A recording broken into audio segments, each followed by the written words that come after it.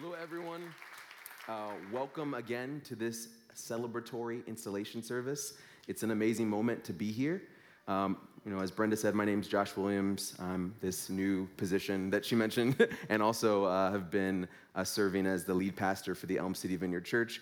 Very excited and thankful to be in this national role, and also to have been serving the Vineyard just as a local pastor for several years.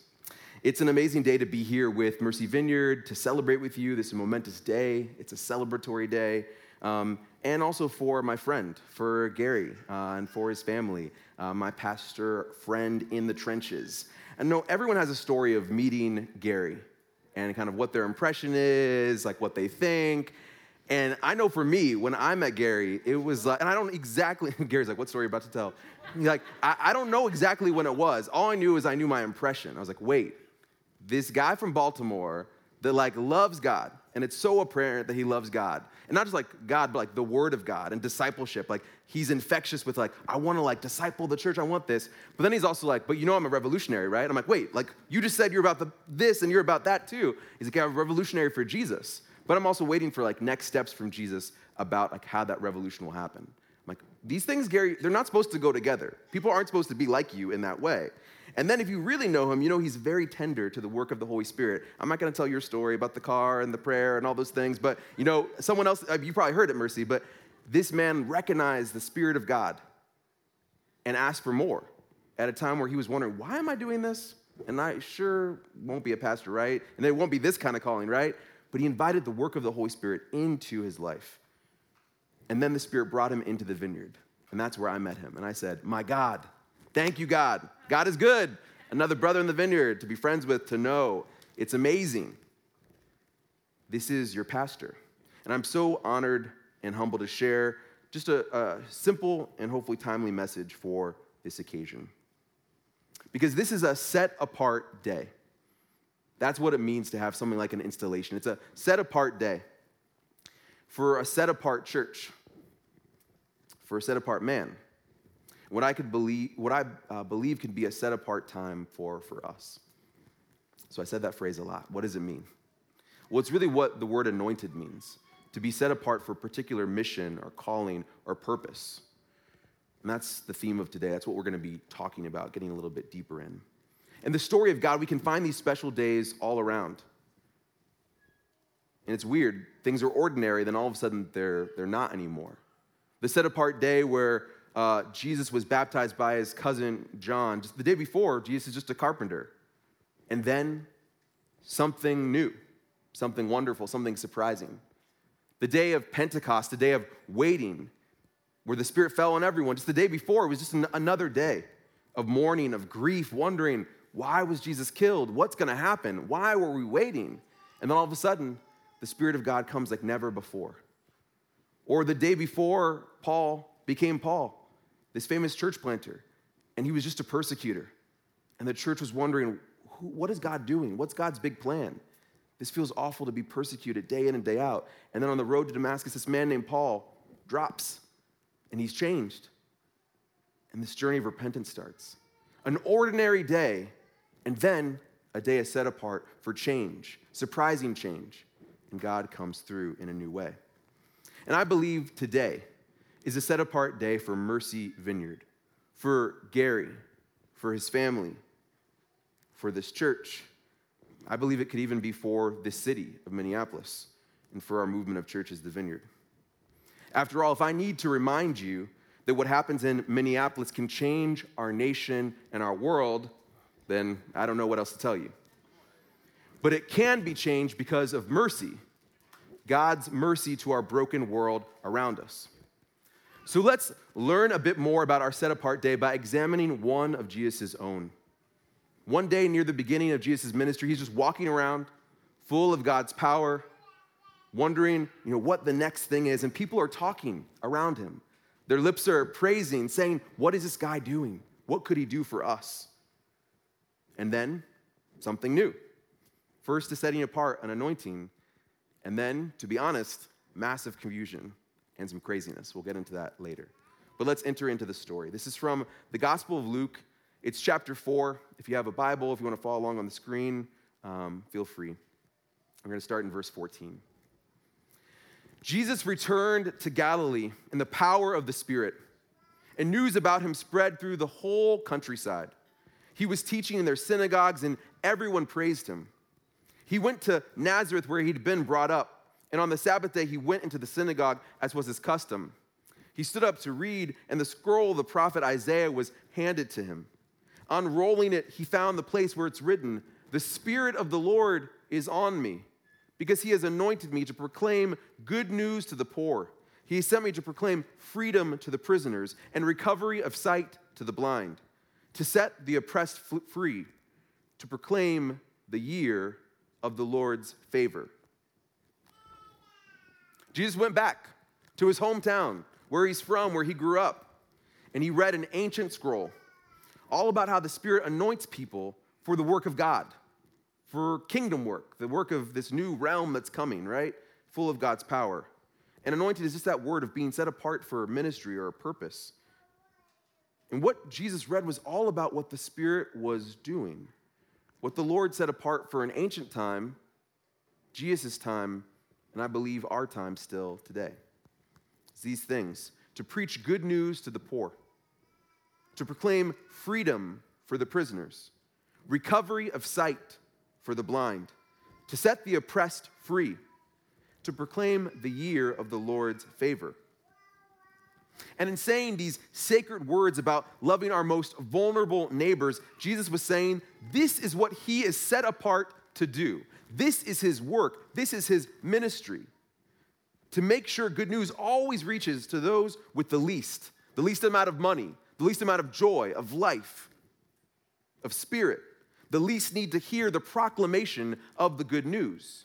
To make sure captives know that no bars, no chains are too strong for our God. To heal our vision in order to make sure that no eye is blocked from seeing the goodness of God in our time, in our day. To secure liberation for anyone tied down by systems, by structures, by people, lies, or ideas. And to make it resound that the time where God is good and where God is powerful is right now. In our midst, in this place, right now. This is Jesus' drop the mic moment. Now, I'm at your sound team, so I'm not going to just try to pull a mic or try to do it or try to take off this headset. I want to respect the house, right? But it is really Jesus' drop the mic moment. We actually see it in the scripture. In 20, it says, then Jesus rolled up the scroll. He gave it back to the attendant and sat down. We're good here? The eyes of everyone in the synagogue were fastened on him. And he began by saying to them, today the scripture is fulfilled in your hearing, seated in a place of rest, not in the spotlight anymore. Today the scripture is fulfilled in your hearing. Now let's be real for a second. The context of the world that Jesus lived in many ways was much like our own. Folks were struggling to connect with the living God. Religious insiders were profiting while seekers were turned away and shamed. A powerful empire helped the rich and then spat on the poor. Disease created cycles of poverty, isolation. People were longing for community. Even on set-apart days, we have to acknowledge reality. Things are bad. We have to acknowledge the reality of Minneapolis, of an urban center, of the ways that things aren't perfect here. We know that. Gary could tell you the stats. I know he knows them. There's things that are not good here.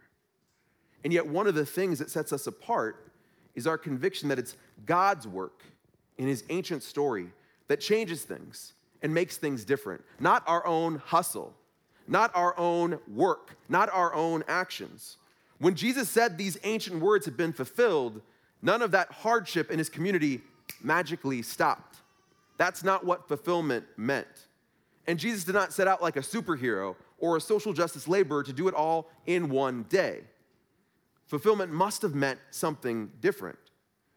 Set-apart days don't magically change reality, even beautiful installation services. Instead, set-apart days change our own hope for what is possible, for what we can see, for what God will do, again, in our time and in our day. Jesus seems assured that his reading of an ancient story was critical, was timely, proclamation that begged for a demonstration of God's power and God's love. And on set-apart days, fulfillment doesn't come from erasing the hardship altogether, but revealing the hope that our proclamation, our words are no longer empty. Demonstration is possible. This possibility brings fulfillment to ancient scripture, contentment to Jesus. He's content just sitting there, right? Instead of striving. It's hard to preach week after week that the kingdom is coming when week after week we see a reality that looks a lot different most times. It's a lot more complicated when we acknowledge what we see with our eyes, what we see on the news. It's a lot less hopeful. We had some preachers earlier, can I get an amen from you? It's hard to do that work, to preach the kingdom when we see something else. But our words don't have to inspire mere striving anymore. Our words can be anointed by the Spirit of God. Even our words can be set apart. Because let's be clear, the ancient words from the scripture are the proclamation of what God will do with us or without us, of what God is doing and what God will finish ultimately with us or without us. God invites us to his story, which also means an invitation to God's strange timing, his strange ways, with or without us understanding it. We are set apart for a story where we are no longer the ones that have to hustle for justice, because God is bringing that justice, and we truly can feel fulfillment, even content in a strange, odd way. Through the Spirit being on us, we join the justice that God's already bringing, even when that means it might not come exactly when we want it. And this changes everything. A couple years ago, after the murder of George Floyd, days and weeks later, the church I pastored, the Elm City Vineyard, was wondering, what should we do? Our church had actually already done something about the killing of Ahmaud Arbery, joining Gary and other black pastors in the Vineyard. We had written a letter. We made sure to video that, to tell our community to lament and to grieve. So this felt like an insult to injury. But we thought we'd just address something like this. Years before, we started working with our local police, doing reconciliation work, doing the tough work of seeing people and honoring them, even when we have to disagree, even when we have to bring the word of God into the mix. We already had done all of that, so it felt like, what are we to do now? And so many people wanted action, wanted something that was tangible, and we kind of felt flat-footed. I think Scott and Brenda mentioned, COVID's been hard. COVID's been hard for churches. We're like, what do? We don't even know if we can gather. And we prayed, and we felt like the Lord was telling us to do something. Well, how don't you proclaim? There's a lot in your proclamation. Proclaim, and we kind of felt like sheepish about that. But we want to join it, like the doing of things. And the Lord kind of made it clear. Nope. Proclaim the truth. Proclaim the kingdom. So we started something called Reimagining Authority, where we just met right on the steps of our church, right by the downtown green, very public area. And we just said, this is God's kingdom coming. This is good authority that God gives us. That's so much different than the broken authority we find in so many places, including the places your city found it. We just proclaimed simple truth, but in the moment, it felt very powerful. And a woman came, her name was Natalia, and she is not Christian. She kind of looked at us and stopped and just entered into what we were doing. And she kind of comes from a different spiritual background, so she said, Josh, I really like what's going on. This gives me good vibes. This is good energy, right? But she was so troubled by what had happened, but she hadn't found an outlet that let her feel like something of love could change anything, something of hope could change anything. It's not that she was like against anger. She was like, it doesn't feel like other things are going anywhere. And I want to be attached to this bigger story. And we said, we'll just keep coming. So this woman came to our gatherings. This woman came to church, so beyond just the Reimagining Authority space. And it was all the power of proclamation. This thing that we were sheepish about actually had some possibility for someone that didn't know the story of God, but wanted in. Even if her way of saying she wanted in was, I think I want more of this energy, this good energy. Like, what spirit is this again? The Holy Spirit? Okay, I want more of that. And something about her story, as it joined ours, we saw that our words actually aren't empty when we proclaim in the power of the Spirit. And now she's joining our community and seeking justice with us as she sees these words that gave her hope come into play in action. We can't just stay at proclamation. We have to move to demonstration. So what about that? We talked about the proclamation of a set-apart kingdom. What does a demonstration of it look like? of this otherworldly realm of what God's perfect love looks like. Well, let's go back into our story of what Jesus' listeners did after his mic drop moment. Let's go back to the text in verse 22. All spoke well of Jesus and were amazed at the gracious words that came from his lips. Isn't this Joseph's son? They asked. They recognized the hometown boy, right? But what does Jesus say to them? Jesus said to them, surely you will quote this proverb to me, physician, heal yourself. And you will tell me, do here in your hometown what we have heard that you did in Capernaum. Here Jesus gets aggressive. Like, this is a turn-up moment. Like, no one got mad at Jesus. No one got in his face. Jesus just said, I'm about to throw down. Like, it's like, wait, Jesus, everyone was okay. Like, weren't you sitting? Like, you were seated. Weren't you fulfilled like a second ago? But all of a sudden, Jesus is angry. He's upset. He gets in the crowd's face. He's speaking strong words to the gathering assembly. And it seems like not even set-apart days are safe from some challenging speech. Jesus is essentially saying that these listeners who are all religious insiders, they would love to be blessed and blessed first. But didn't we just read the passage? Who's blessed? Who gets the fruit and the work? It's the poor, it's the blind, it's the oppressed. But they're like, gimme, gimme, gimme, we want more.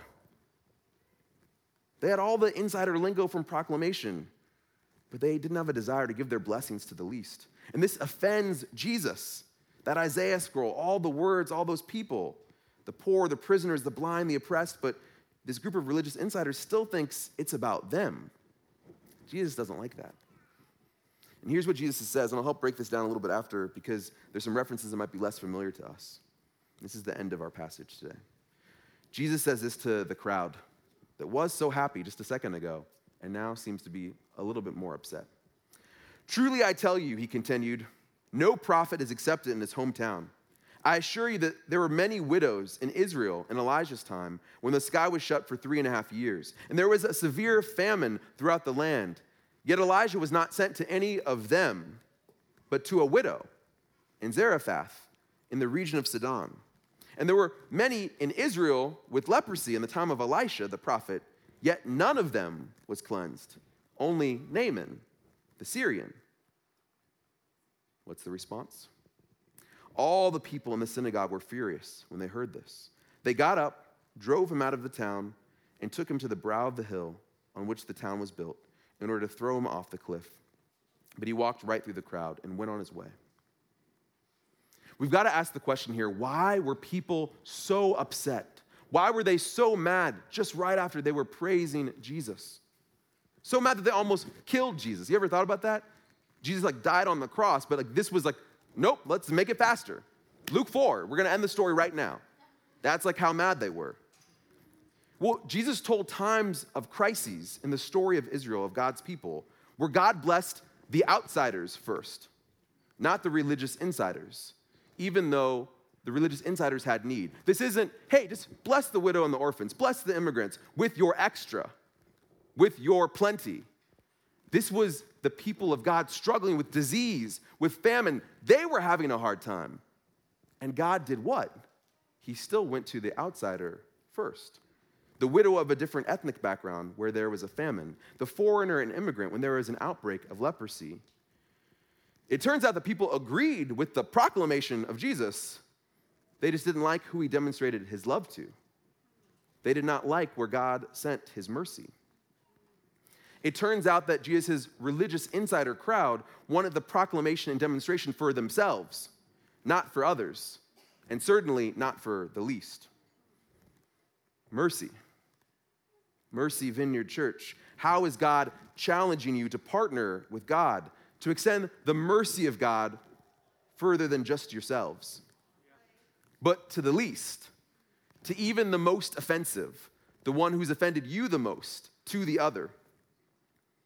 The truth is, we're not set apart to save ourselves. We're not set apart to serve ourselves. We're not even set apart for God to exclusively serve us.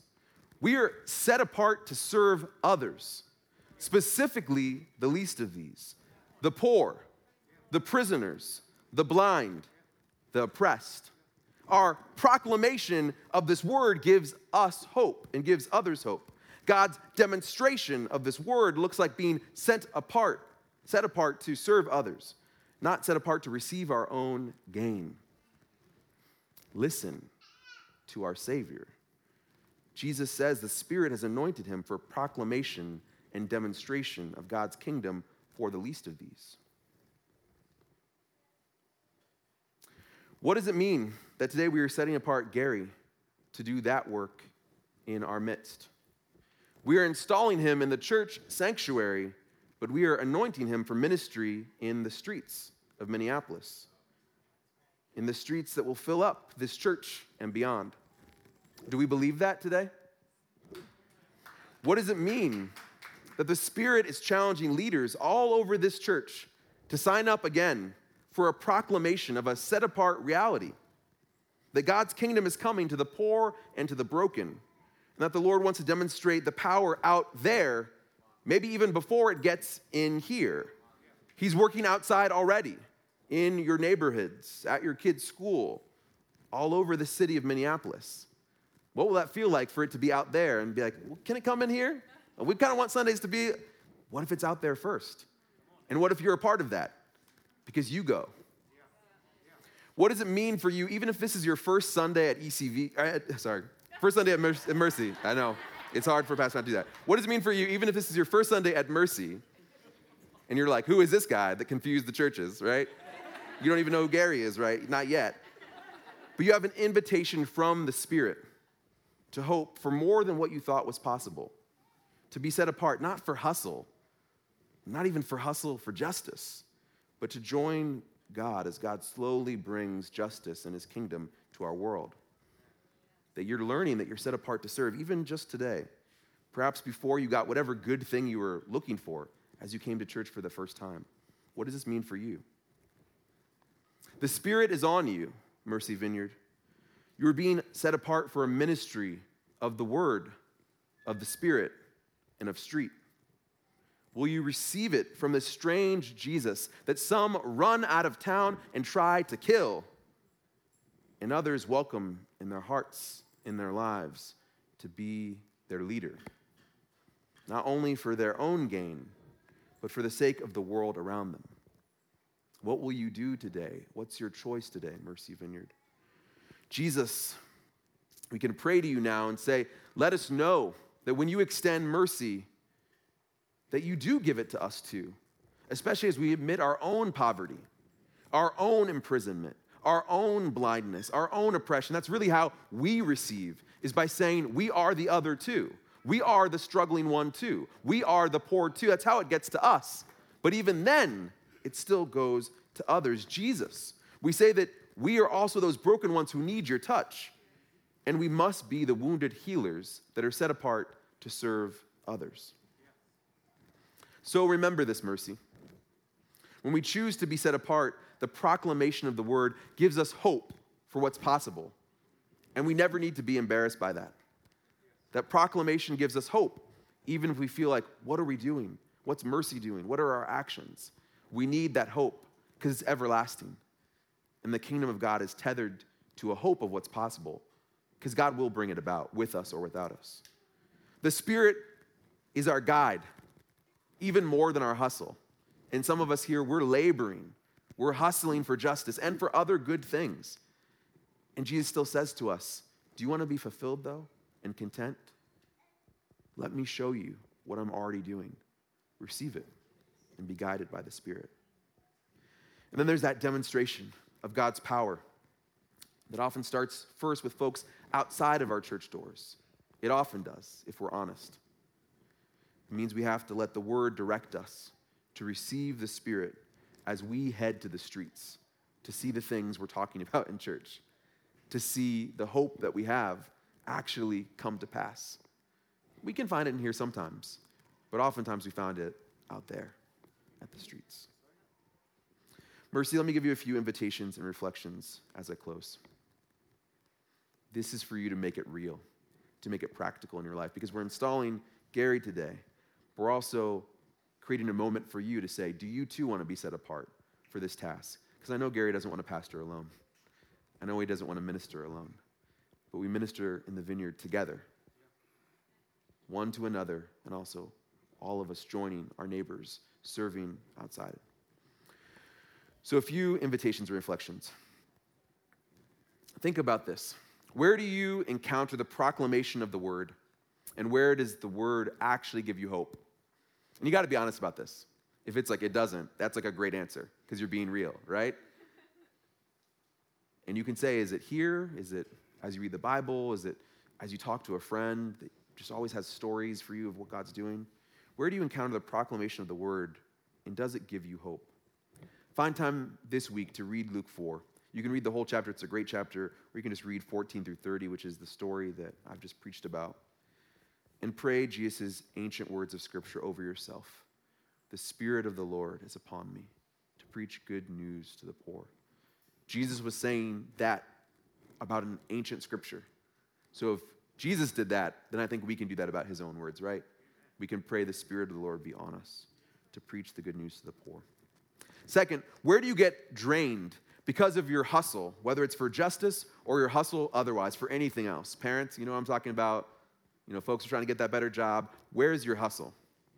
And confess today your overwork and pray this prayer. Spirit, help me trust you enough to see that you're already working, and fill me to help fill others. Pray that prayer this week. And lastly, where's the Spirit's activity outside of the church? Are you present to it?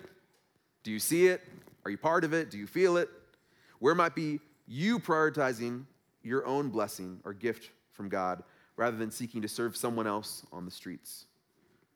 Choose one way this week to get nearer to God's work on the streets. And hint, it will probably look like you getting a little bit uncomfortable, probably getting outside of your house. I'm sure there's some way that you could mix Netflix into this, but probably won't involve Netflix. But you'll have to go beyond and outside and see what God is up to.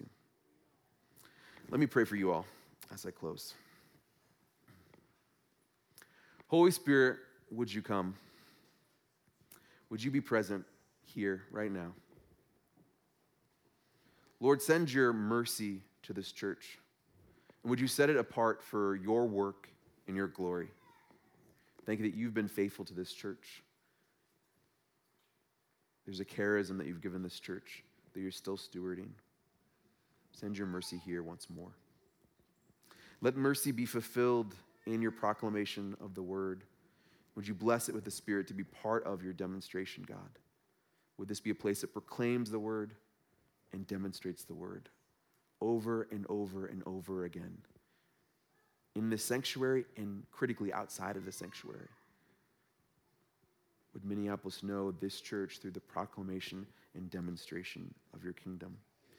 And would you fill Mercy up with the possibility and power for them to be poured out onto a world that's hungry for the Spirit and hungry for the kingdom? Lord, I pray right now that this community would sense the spiritual hunger of the city.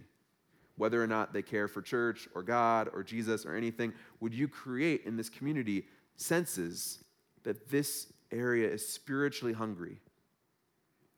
And then, God, would you give them hunger? Hunger to spread a feast and just to simply invite folks to eat. Jesus, I thank you for what you're doing here. God, we thank you for Gary and his family.